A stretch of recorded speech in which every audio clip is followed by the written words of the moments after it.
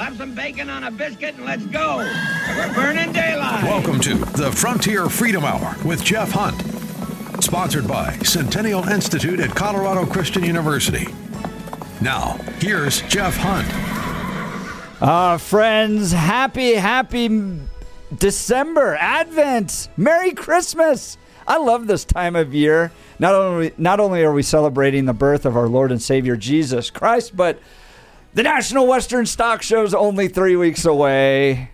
It's coming up very, very quickly. I just bought my tickets. I'm so excited. It's rodeo time here in Colorado. Pretty soon we're going to have all these cows going right down the center of Denver. Jamie, have you ever been a part of that? Have you ever seen that where they drive in all the cattle down the streets of Denver? I have not. That's coming up. I'm missing out. I think it's coming up. I think it's the first week of January, right around the start of the National Western Stock Show. So I'm a big rodeo fan. Everyone... They kind of asked me about the cowboy hat. Why did I get into this? Why do I support it? Not only do we live on a little goat ranch, but I found that the Western lifestyle embraces the culture and the values that we talk about all the time.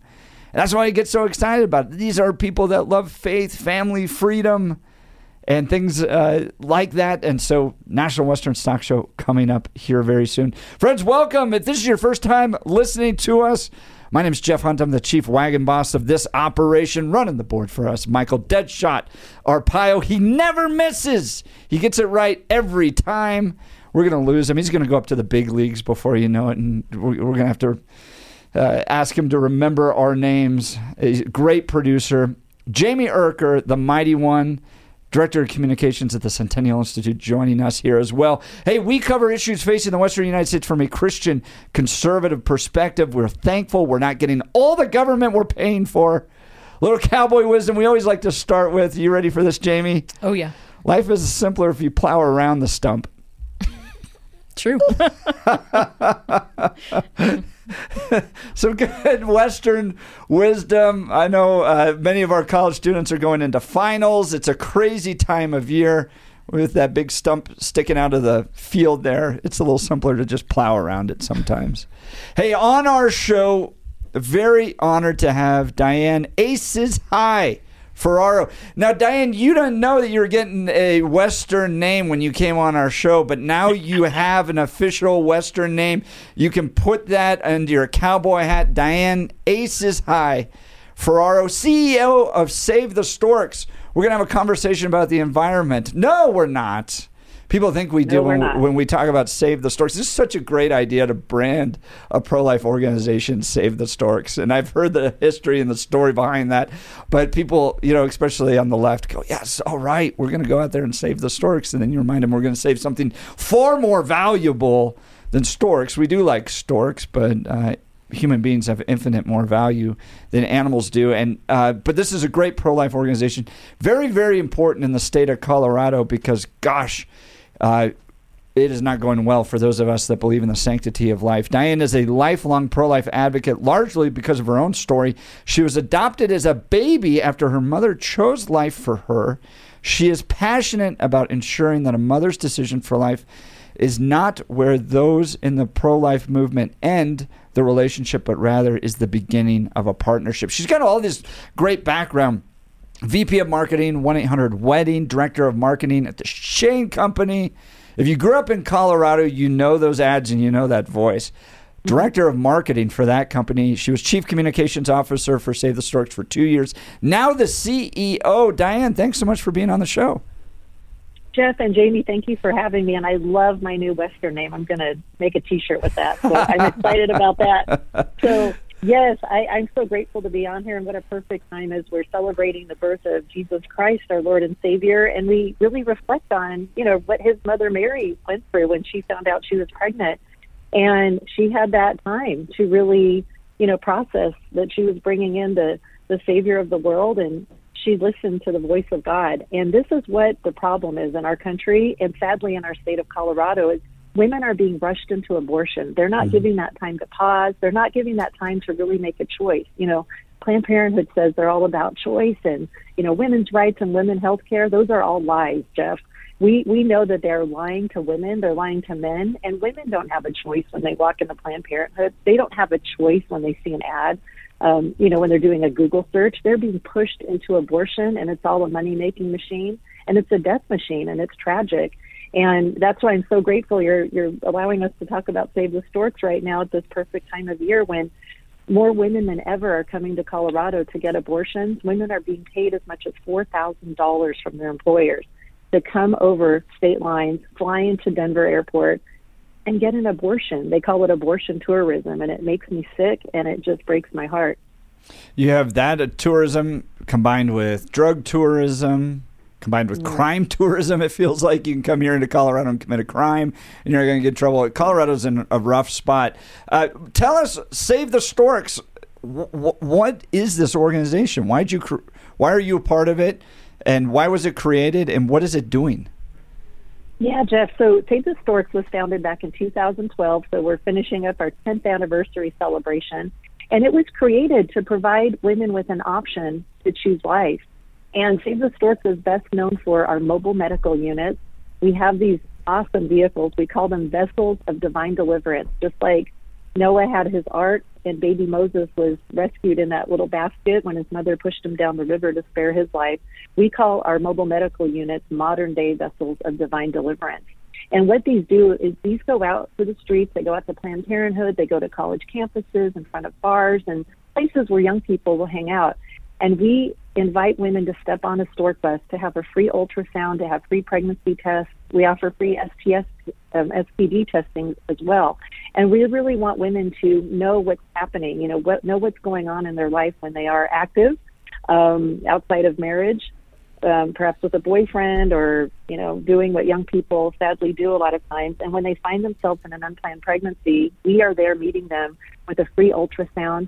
We show the woman her baby moving on the large screen inside the state-of-the-art unit. We let her hear her baby's heartbeat. These are things that sadly Planned Parenthood does not allow. So again, we want women to know the truth when they are pregnant. We want them to know the truth about parenting options and options for adoption. They're only being told about abortion, and the Stork Bus goes out on the road to tell women that they have a beautiful choice. They have the option for real choice, and we want to let life happen on these mobile medical units. And you mentioned our name, and it is off-putting, and we do sometimes have liberals come up and say, "Oh, Save the Storks, I love it. I didn't know storks needed to be helped." Well, then we have that opportunity to change the conversation and say, we love storks too, but we love moms who are carrying babies even more. And that's why we need to bring awareness to this matter. And, it's definitely become an issue that's, the left versus the right, but we want all human beings, this great country of ours, we want everyone to be pro-life, whether you're Democrat or Republican, because why should anyone be opposed to the life of a baby being born? It's silly that we even have to exist as a ministry, but we do, and to date we've saved over 11,000 lives, and we've served over really 33,000 when you can count the moms and the dads who are part of our ministry efforts. We're reaching these people. We're changing hearts and minds, Jeff, and it's an honor and a privilege, and we're definitely working on God's calling on each of our lives who are part of this ministry. 11,000 lives. I mean, I think when we all start out as young people, we want to make a difference in this world. It's a passion. We work with college students. We talk about this all the time. They have this excitement and passion to want to go out and change the world. 11,000 lives saved. And when you think about all those lives that are now going to have families and then children and then additional children and generations that are going to come from that, that's way more than just 11,000 people. I mean, just think of the impact Moses had, right? One baby saved out of the Pharaoh's efforts to destroy the Hebrew people, and the impact he's had since then. So this is wonderful work. We're talking with Diane Aces High, her new Western nickname, Ferraro, CEO of Save the Storks. If you haven't heard of them, go to SaveTheStorks.com. Get a chance to learn more about the work that they're doing. And we're going to continue this conversation because I want to get into what Colorado is facing right now. The pro-life movement, legislatively, legally, is essentially devastating the state of Colorado. There's any effort to promote a pro-life agenda, ballot initiative can't really get past 35% vote. The late-term abortion ban did much better. It got a little bit further. But elected officials who support abortion are getting elected as a primary issue. I mean, it's an important issue to the voters of Colorado, and they're choosing to support pro-choice legislators as opposed to pro-life legislators. So that route to try to save lives doesn't seem to be successful for the pro-life community in the state of Colorado. And I'm going to talk to Diane a little bit about what we can do on the ground, because she's right. We're going to have women flying into Colorado to have abortions. They're going to be paid by their employers. They're going to be paid by these, quote, nonprofits. They're going to be paid by groups like Planned Parenthood to fly in and to have this procedure done that results in the death of an innocent human life. And so what do we do? For those of us that are convicted by this issue, do we run out there and do another ballot initiative? Maybe. We've spent time, energy, and money to try to do that, but it doesn't seem to be successful. Or there are things that we can be doing in the state of Colorado that will actually save lives. We're going to continue this conversation when we come back.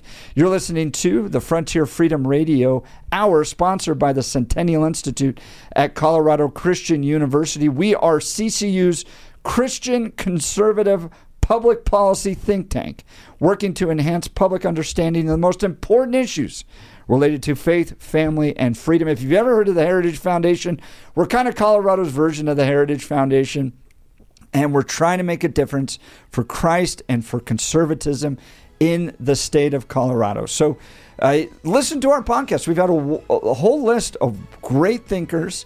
If you go to frontierfreedomradio.com, you can listen to those conversations there. But we're going to be right back. You're listening to the Frontier Freedom Radio Hour.